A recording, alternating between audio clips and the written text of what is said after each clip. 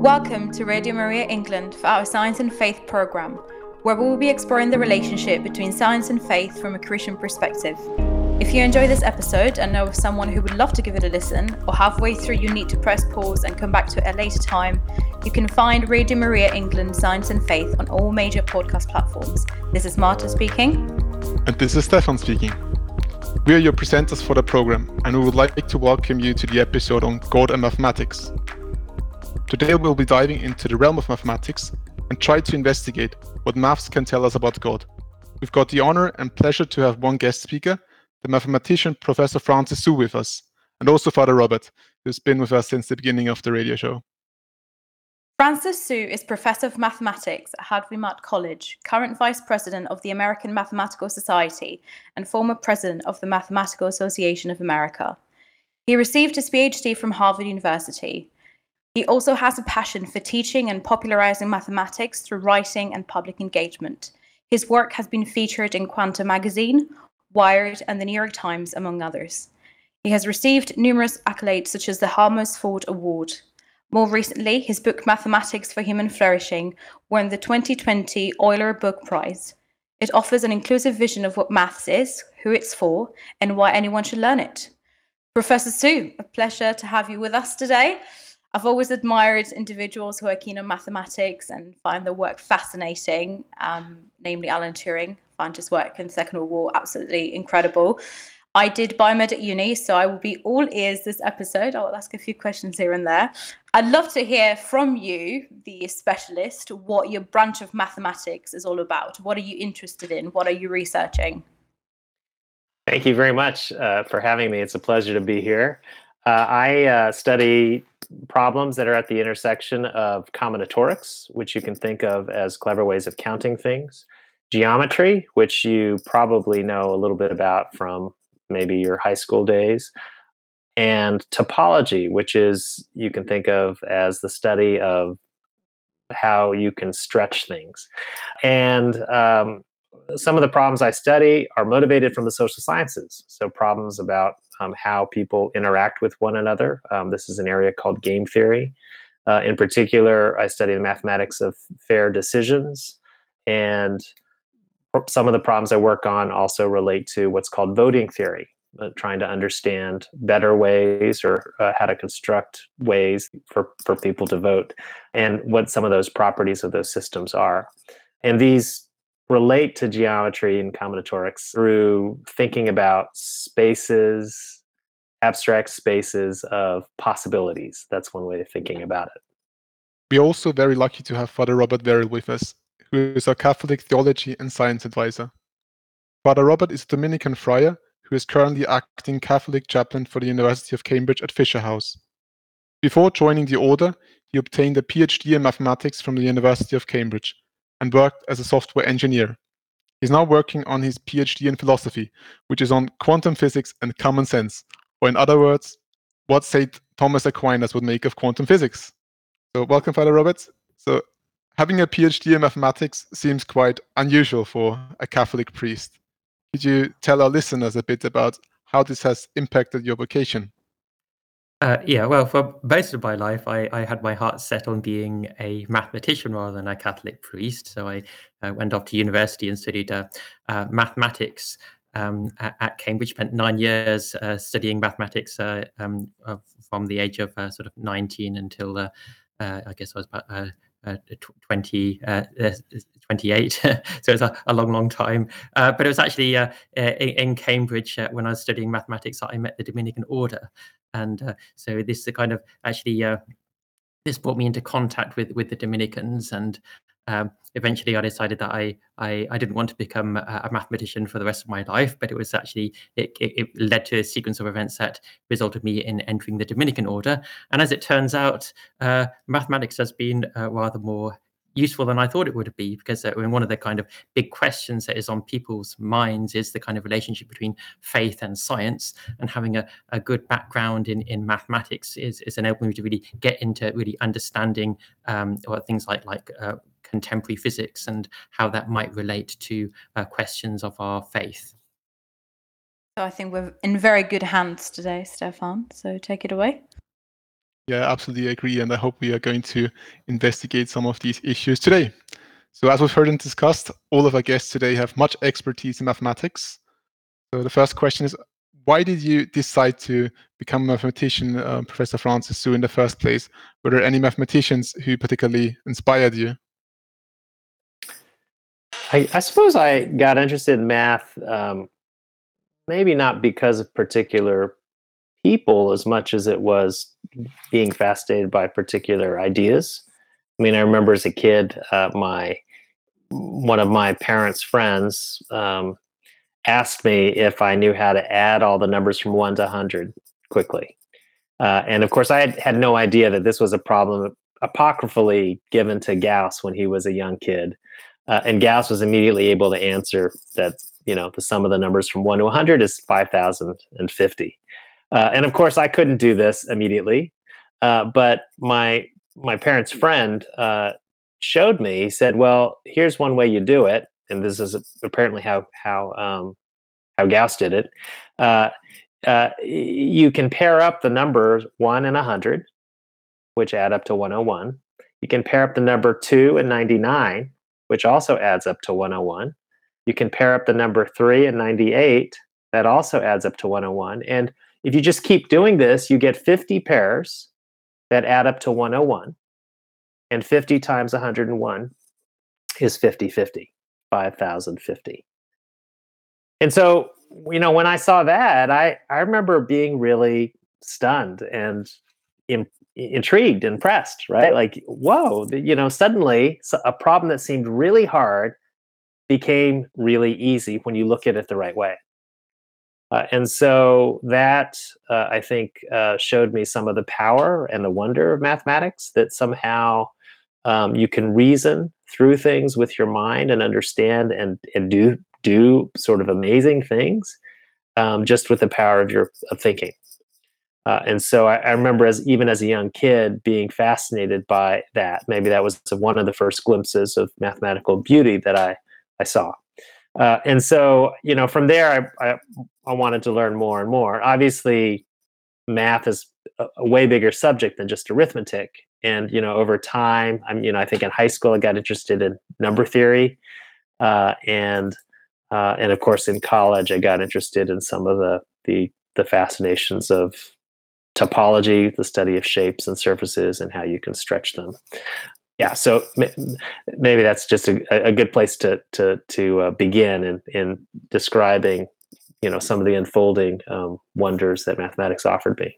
Yes, I can say a little bit what inspired me. I mean, I guess like with religious life, there's the saying that what inspires you to join a religious order is not the same reason why you stay to be in a religious order.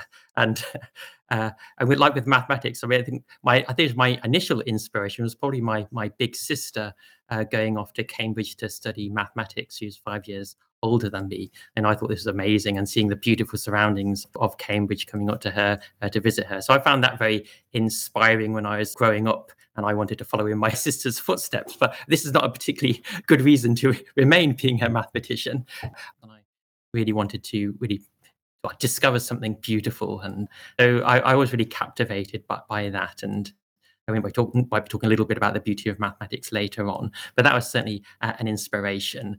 And I think living a religious life is also a way of participating in beauty. So it's not entirely different motivation for what I'm doing now as a Catholic priest and Dominican friar. You mentioned the topology. I think like a structure, like a study of shapes and structures. And I went to Harry Potter World, well, not really, the Harry Potter Studios really in Watford yesterday for the second time, and you can see all the sketches for all the architectural things that you had to build and design and things, and you're just like, gosh, it's actually mathematics. And I think we'll talk about the beauty of it in a few minutes. But yeah, it's just that actually there is a lot to mathematics and just, numbers and things. So yeah, really fascinating. And speaking of, I guess, people like me who don't really know much about mathematics, although I really shouldn't say this because I'm a head of biology at a school and I think you should have a certain level of mathematics, but I don't know a lot about it. And I think a lot of our listeners would have studied mathematics at secondary school. So we call them GCSEs in the UK. And so in high school for Professor Su. So in classes that, they learn about things like, algebra, geometry, probability, and they've studied these subjects, but they never kind of grasp like what mathematics actually is. So do you think that there is an agreed definition of what mathematics is, and what encompasses all of these different kind of subcategories that I just mentioned? Well, I think one way that math is often described as is the science of patterns. And I like that. I like that description. It captures a lot. I mean, you could also think of mathematics as the study of a certain kind of order and structure to be found in logical systems or logical reasoning. But I like the science of patterns because it's easy for people to wrap their minds around. I would probably add to that math isn't just a science. It's not just something you do, and it's also a way of thinking. It's also an art in some sense. And so I like to say math is a science of patterns and the art of engaging meaningfully with those patterns. And when I say art, I am referring to the fact that there is a certain culture around mathematics that involves deciding which questions are interesting questions to study, right? And so there's an art to choosing interesting questions. There's an art to deciding what's important to focus on. And so so there's both the science aspect and the art aspect. And maybe that's the art aspect is what many of us, I think Father Verrill is referring to this as well, is to think of as the beautiful side of mathematics. And unfortunately, most kids only see the sort of science part of it potentially, and maybe not the art part of it. Yeah, so I could just add to that. I think, I all the time at university when studying mathematics, no one ever sort of told us what mathematics actually is. So I guess this wasn't a kind of question that people thought was, if you're actually studying calculus or analysis or whatever, or group theory, you didn't actually need to know what a definition of mathematics was that sort of encapsulated everything. But this is something that I have read about in studying philosophy in my training for the priesthood. And coming back to St. Thomas Aquinas, following Aristotle, he did give a definition of mathematics. And this, of course, a lot has happened in the last 800 years since St. Thomas Aquinas was alive. So it's still debatable about whether his definition of mathematics is still relevant today. But I think there's something still going for it. But what he said about mathematics, he really has sort of two definitions. So one definition is really the study of being, sort of existing things insofar as they are quantifiable. And so something as a quantity is something that can be divisible into constitutive parts. And I think this was coming to patterns because patterns have parts to them. So they could be a quantity in some kind of sense.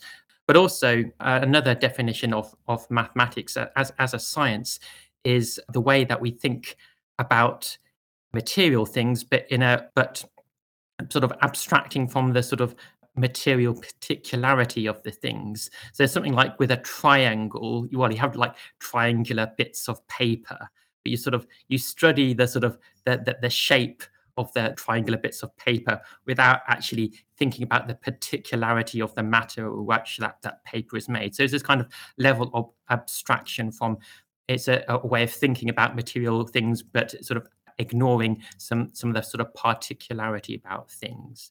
So there's these kind of two sort of definitions of mathematics that Aquinas gives, and I think there's kind of a lot to be said for these definitions, although they are kind of quite controversial. People kind of come up with examples of trying to say counter examples to why this definition doesn't work. But I'm attracted to it. So. Yeah, I really like that. I was not aware of Aquinas's definition, but I do think the study of quantity or quantifying things that is an important part of what it means to do math. And patterns have sort of repeated regularity, and that's kind of a theme in math as well, as you see something that looks like something else, and so the abstraction is the thing that's important, right? You see a triangular piece of paper, or maybe you see 3 lighthouses in a configuration, and you think triangle because that's the common feature to both of these particular things. And so that's, I think, an important to understand about abstraction. Like most people think of abstraction as something you do to strip the meaning away. Whereas I like to think of abstraction as actually enriching the meaning of what you're seeing, right? Like I see these two things, I see that they're related, and the abstraction helps me see that they're related. Yeah, oftentimes I see that there are two camps. So as we've been talking about, those that really like mathematics as the kind of science that makes sense of abstractions, but then also there are also these people who really like mathematics because of its usefulness, its applicability to the sciences.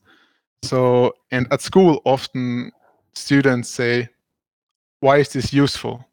And then others say, well, you don't study it because it's useful per se, but it's interesting or it's beautiful. So when you make that statement, can you give any examples of beautiful mathematics? Or is there a key characteristic of mathematical beauty that appears in certain objects or theorems? Well, I think I mean, I very much did mathematics because of the beauty of it, and it almost way you sort of.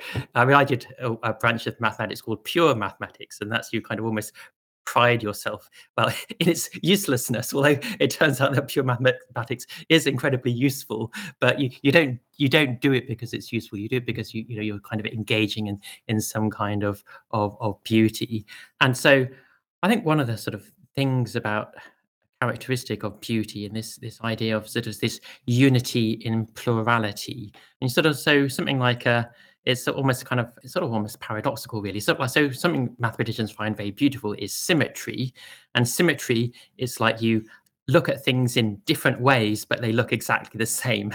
So there's kind of this plurality and there's all these many symmetries, but everything looks the same under this symmetry. And so there's this unity and plurality, and really it kind of gives, I think it gives us a sort of delight in studying sort of really reality and mathematical reality, and this finding the unity and all this kind of plurality. It allows you to see really that there is a kind of underlying simplicity to something that seems very complicated at first.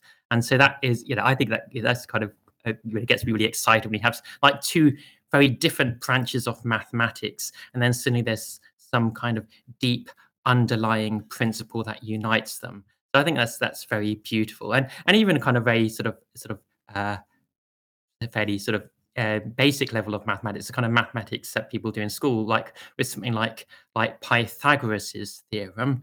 This is the theorem that the square of the hypotenuse is the sum of the square of the two adjacent sides. That's in a way, this is you've got two sort of rather different realms. You've got algebra, you've got the a squared plus b squared equals c squared, and then you also got geometry, the geometry of triangles. And so it might not initially seem, what do triangles and algebra have to do each other? And so it's a sort of Pythagoras' theorem sort of brings a kind of unity to these two different sort of subdisciplines of mathematics, and I think that's something that I really like about mathematics, and it's sort of in a way that I see sort of a beauty in this unity in plurality.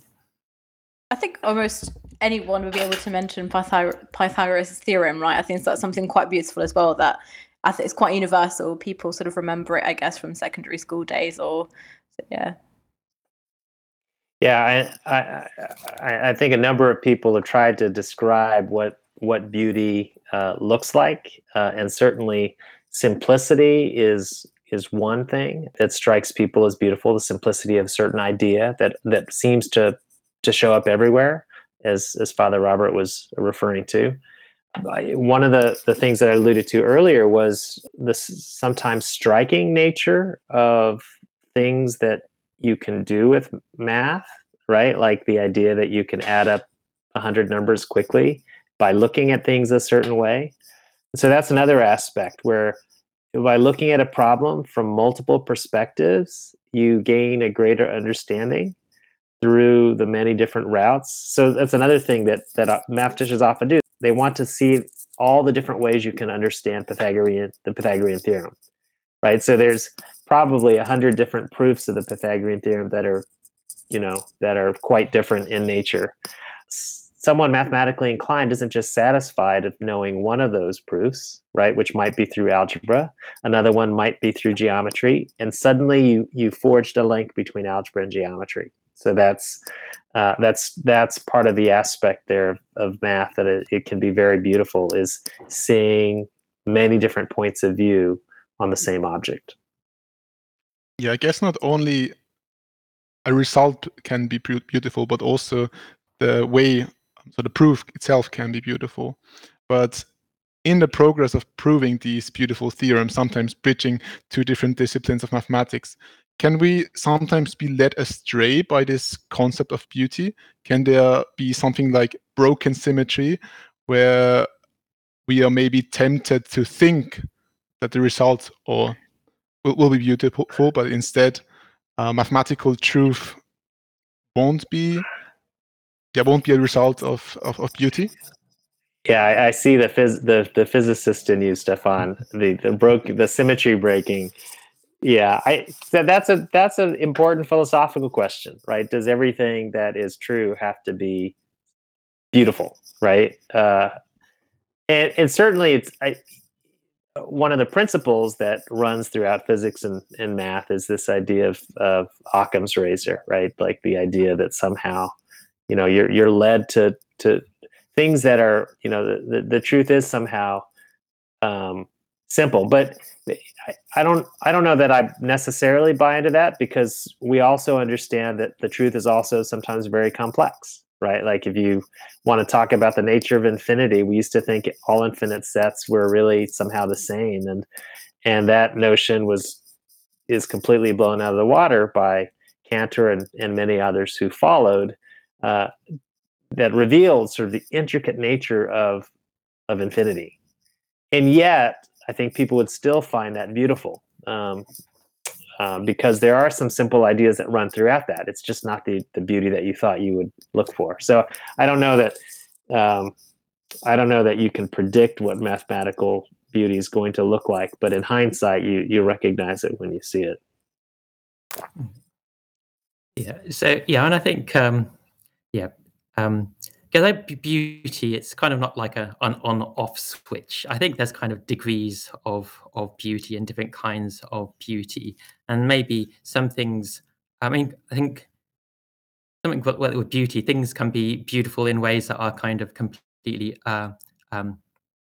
surprising. So I think in a way there should be a degree of beauty to all truth, but maybe not in the way that we expect it.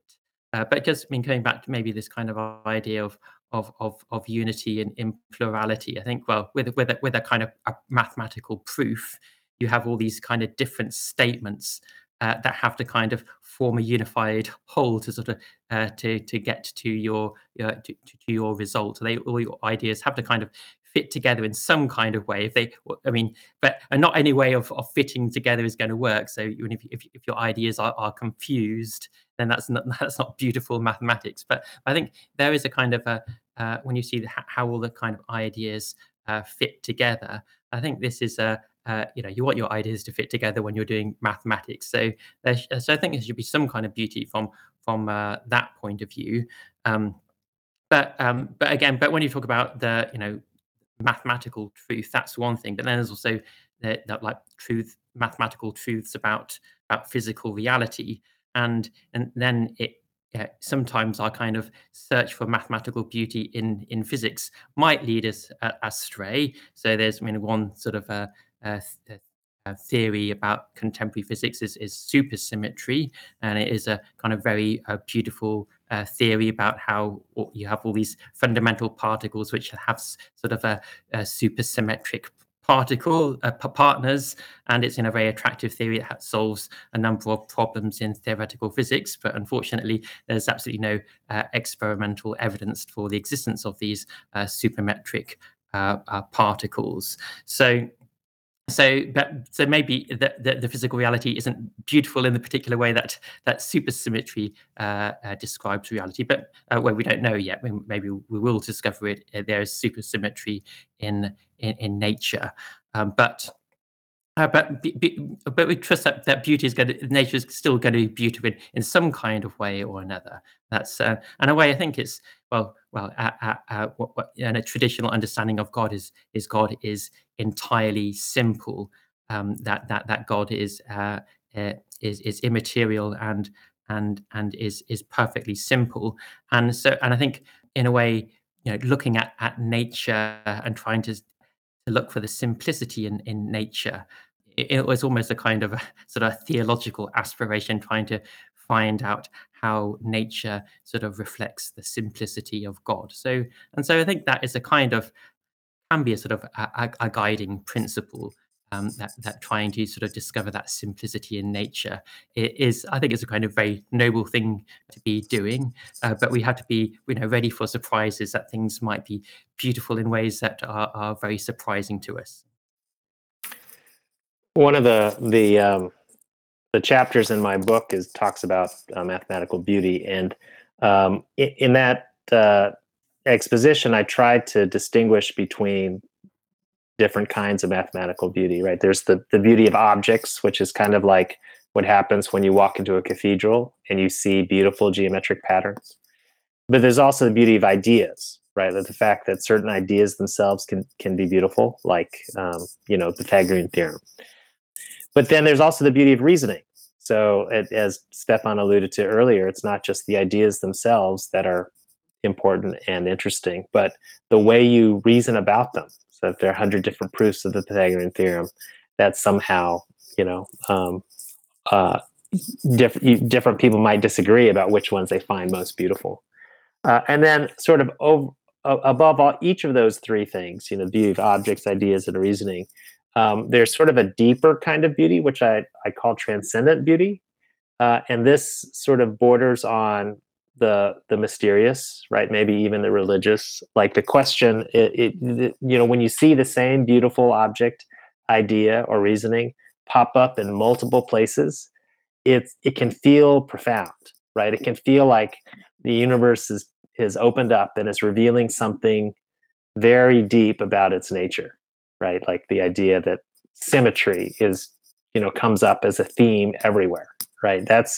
There's something transcendent about studying symmetry, and so that can be sort of hard to grasp. But I liken it to what C.S. Lewis described as how that kind of beauty strikes you. It's like I think he said it's like the scent of a flower we have not found, news from a country we have not visited. So it's like this. You see something, so you see these amazing connections between geometry and algebra, and you're like, wait a minute, why is that there? Like, why is there this amazing underlying reality? And that can strike, I can strike one, pretty deeply in the soul. But mathematics is also mysterious. No one has ever seen the number 2 floating around, and it gets even more mysterious when mathematicians start talking about infinity and imaginary numbers such as the square root of -1. Where do these mathematical objects exist, or does mathematics point to a non-physical reality? I think it does. I mean, I certainly think that, there's a paradox here, right? The paradox is just as you described, but I think Einstein also said it. How can it be that things that we imagine in our minds actually, could describe the world we live in, right? Like things that we constructed with our mind. And so I do think of math as both constructed, but also existing outside ourselves. And that's part of the paradox here, right? There's the paradox of the fact that I can come up with a proof of the Pythagorean theorem, and yet somebody 400 years before me could have done the same thing. We came up with exactly the same proof.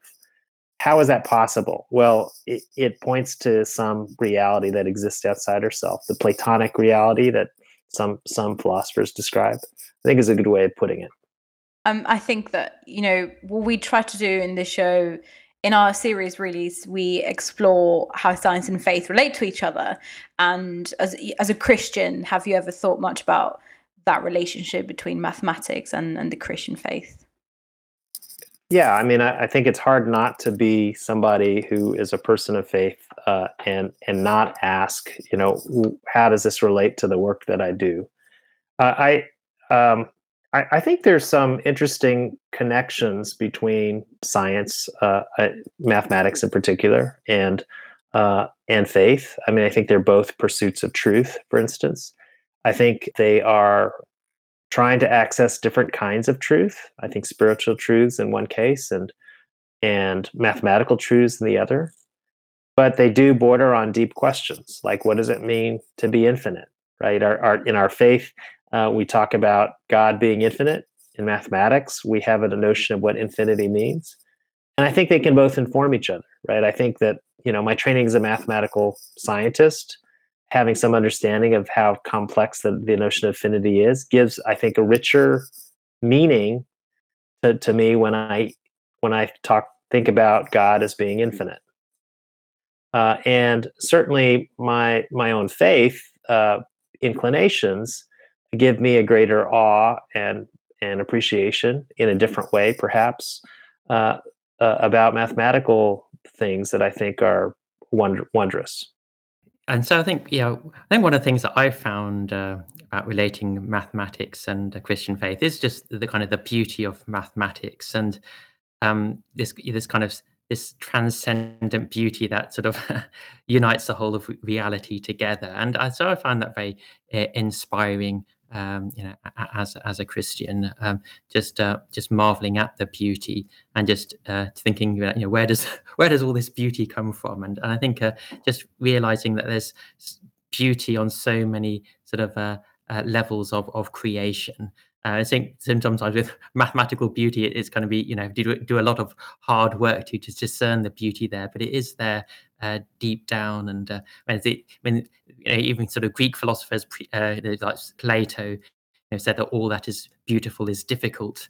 So discovering beauty is very challenging, but certainly it can almost be like a spiritual quest for beauty and simplicity. But also, I guess I am I'm interested in also the limits of mathematics as well.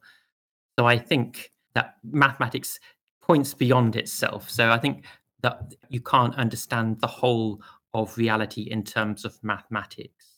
So I think sort of trying to be open to the beauty of mathematics pointing beyond itself, so that we don't kind of reduce everything to mathematics. And so that's a kind of interesting thing that I like to think about how can there be something beyond mathematics as well.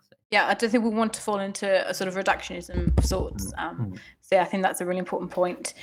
Do any names come up for you? Any mathematicians who explored theology? And I think Isaac Newton is probably a typical example, I would say, a really common, well-known example. Blaise Pascal is another person who is a personal hero of mine, and has, I think, a lot of writings that are both related to theology and mathematics.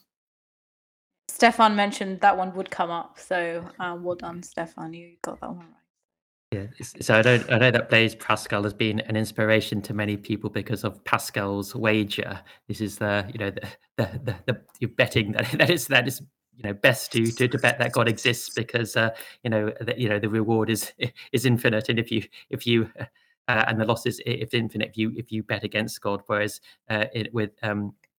you only have to gain something finite by betting against God existing. So it's a kind of an argument that some people have been convinced why we should be Christians.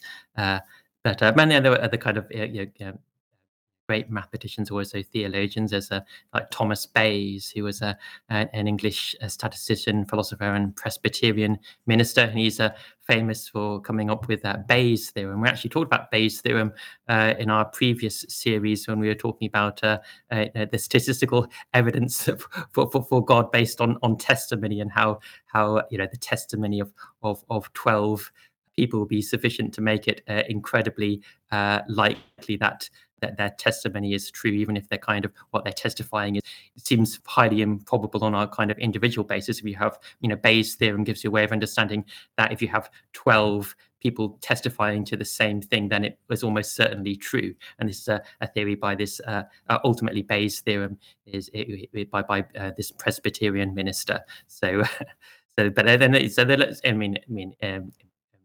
in earlier times, most people who were many people who went to university would have been studying theology as well. So it's kind of rather hard to sort of separate theology and mathematics and the natural sciences. If you go before the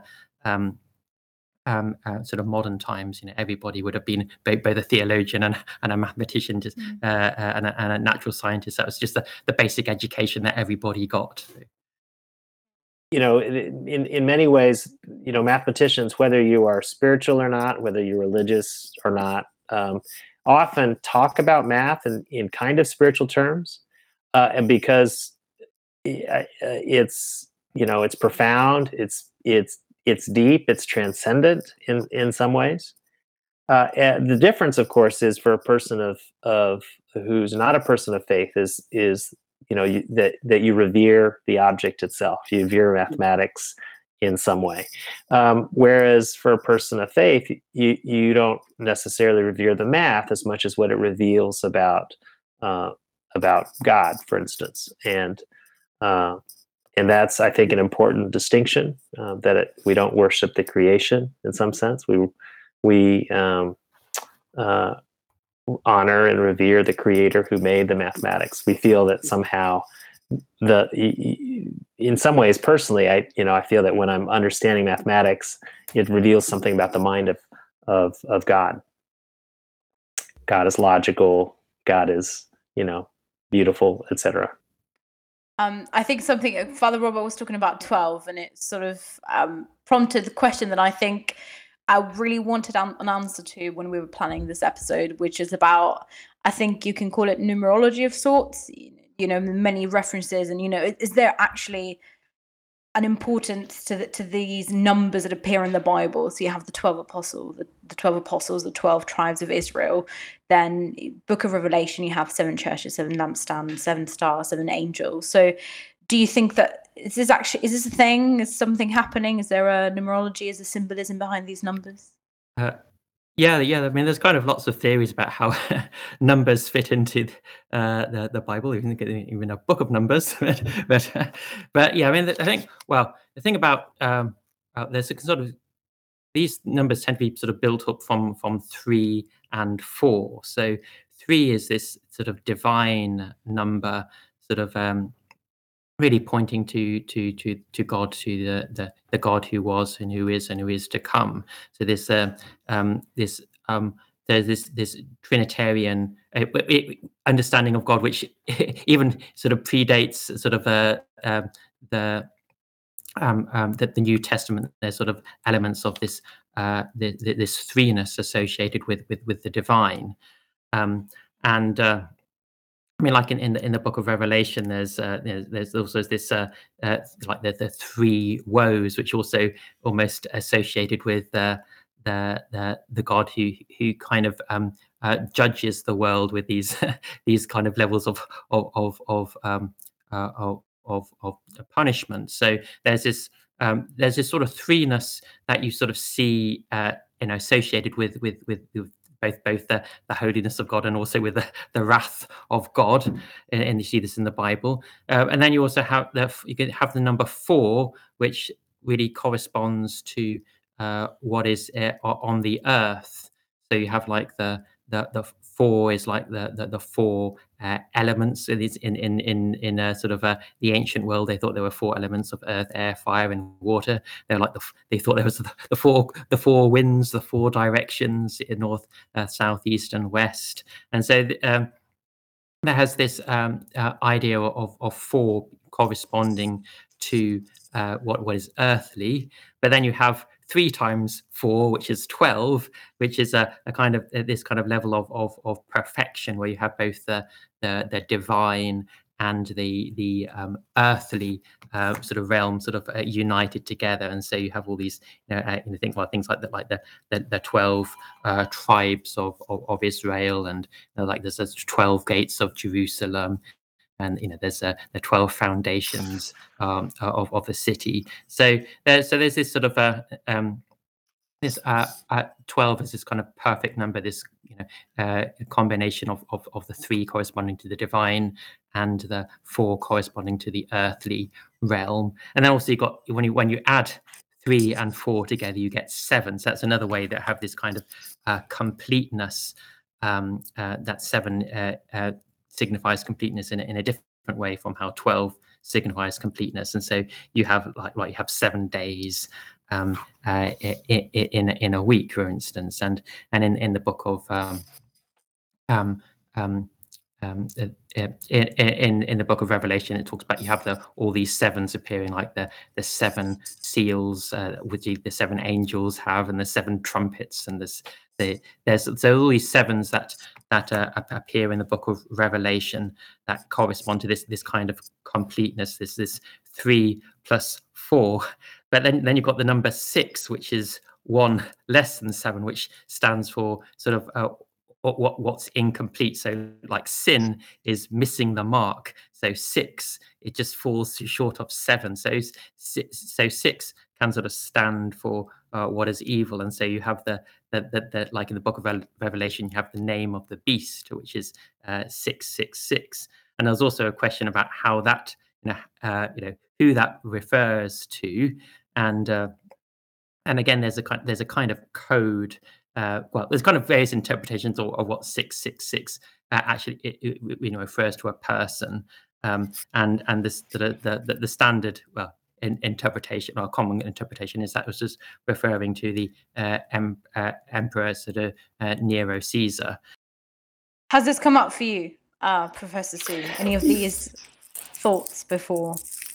Yeah, I don't. I guess I don't see any particular interesting mathematical questions that come from this. I mean, I think that numbers do play a big role in symbolizing things in the Bible, but I don't attach any particular special mathematical insights to them, as much as just recognizing that because people revere numbers. Because there is sort of this mystical connection to understanding things that are fundamental, that they would somehow also appear in the Bible. Yeah, and ultimately the Bible is divinely inspired by God, whom we would attribute the properties of perfectness or perfection and completeness. Professor Su, you've mentioned something before. Does God have to follow the laws of logic as well, or can he contradict himself? For instance, some people might bring up the following question when attempting to disprove God's omnipotence.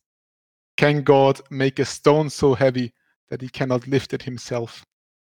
I think many philosophers have devoted some deep thought to this question, and I would agree with many of those who say that God's omnipotence is it doesn't make sense to talk about God doing something that's against his nature, and contradiction isn't going to be part of God's nature, so it's kind of meaningless to ask that question. I think you could, maybe Father Verrill could, point to Aquinas, who I think wrote about this as well. I don't see any inherent problem with that. I don't think God's omnipotence is going to be limited by things that are just against his nature.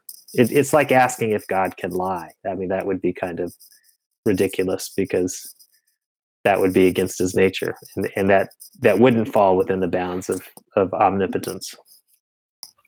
Yeah, I think that's right, because I think it's, well, things like when you're thinking about what God can't do. I mean, because there's things like he can't sin, but that's not any kind of limitation of his power.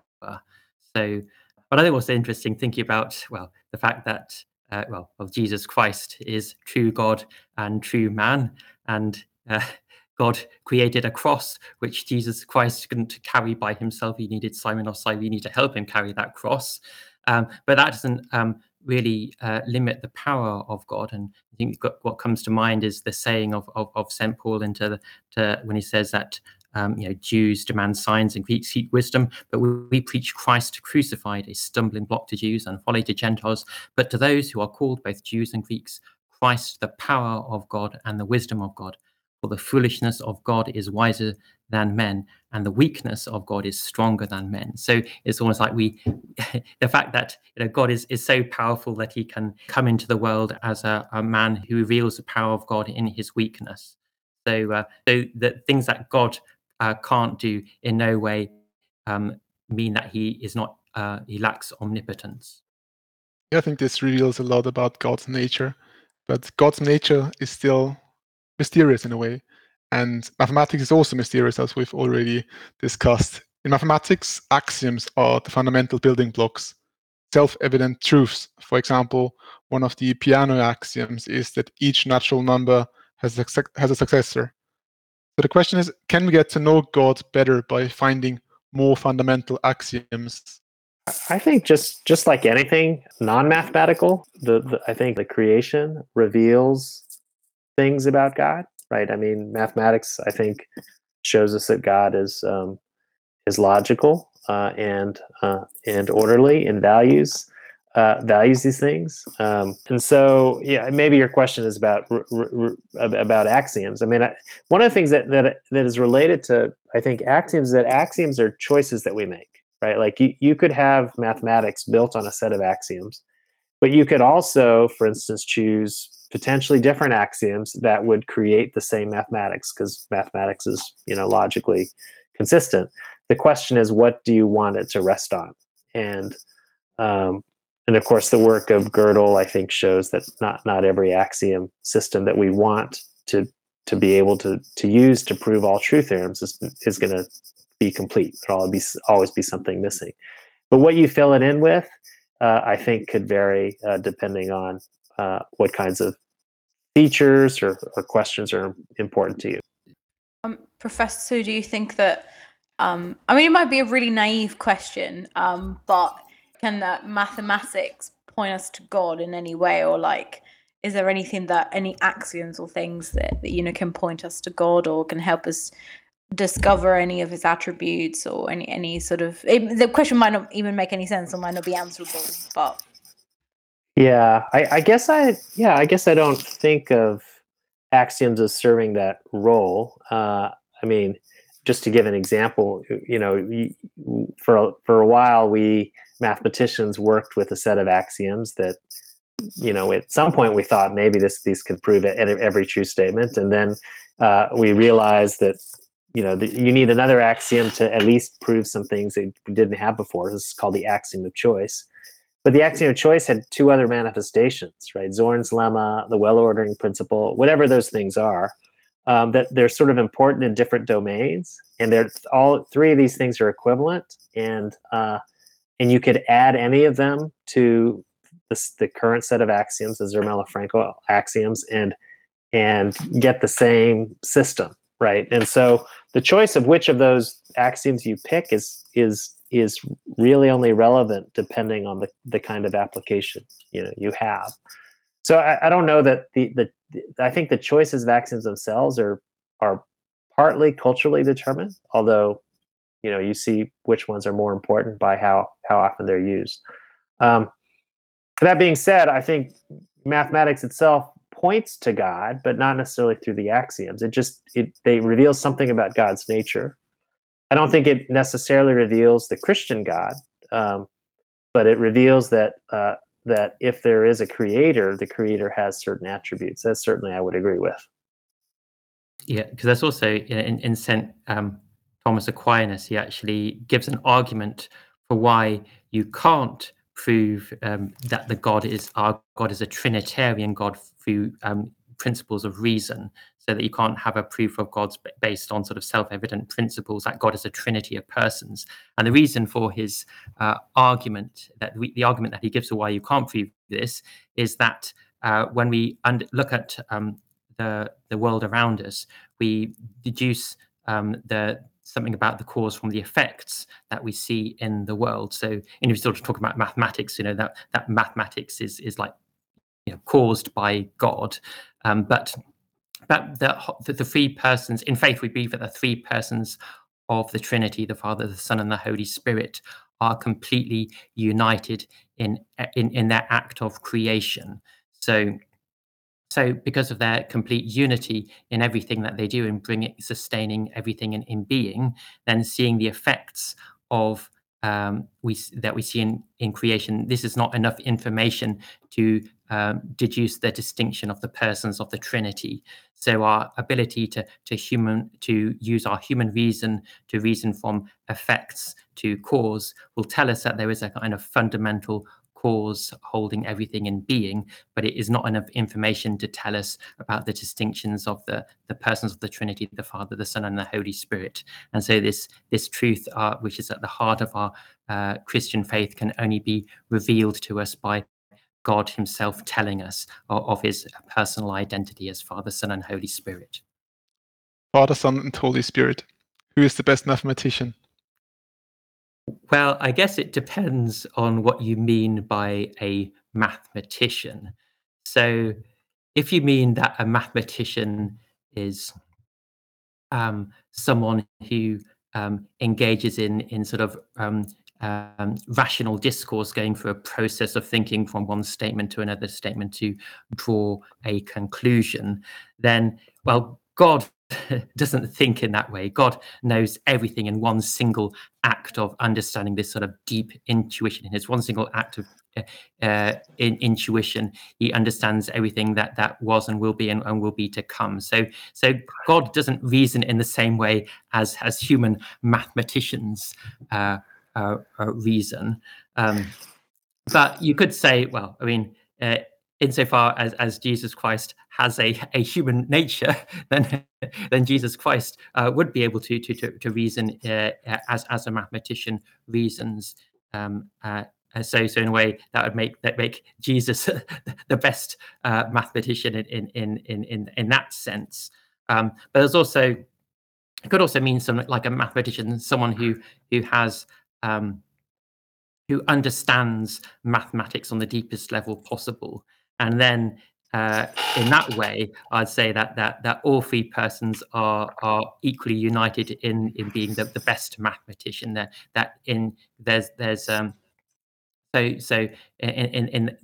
all are uniquely perfect together in their grasp of understanding mathematics. So whereas we have to kind of go through a long, laborious process of looking at lots of different individual examples of things to draw mathematical conclusions, all three persons of the Trinity understand in just one single act of intuition or everything there is to understand about mathematics. So in that sense, I'd say that all three persons of the Trinity are equally good at mathematics. I take that as a bit of a humorous question. So I mean, part of what you're getting at relates I think it was to... serious. I actually. Oh, really? Serious, so, I see. Well, I guess I'm not. I wouldn't weigh in on that question then. Probably it's above my pay grade. I think it was serious in that question. But anyway, great question to finish with, Stefan. Thank you. For me, I don't really know a lot about mathematics, but there is a quote that probably sums it up pretty well. I think also around this episode is a quote by Indian mathematician Ramanujan. What was the film called, Father Robert? You mentioned The Man Who Knew Infinity.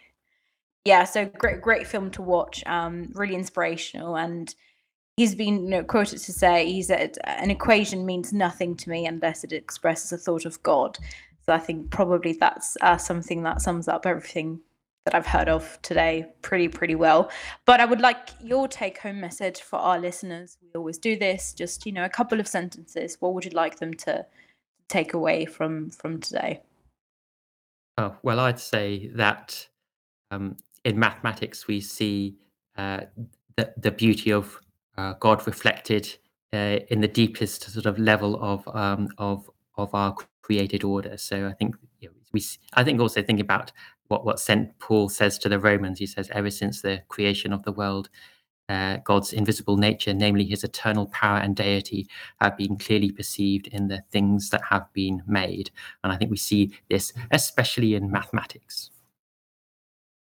Yeah, I would agree with that. I think that mathematics is a quest for a particular kind of truth, and I think our listeners should not fear mathematics. It is something that is tightly bound with our ability to think and to reason, which are God-given gifts to us, and we should not only experience them because they're useful, but experience them because they're beautiful, and they give us a window into what it really means to be a human and indeed spiritual person. Once again, only gratitude in our hearts to our guests, Professor Sue and Father Robert. Thank you for making this conversation possible. To our listeners, thank you for listening and being part of Radio Maria England Science and Faith. It's been an absolute pleasure as always. This is Marta speaking. And this is Stefan speaking. See you next time. God bless.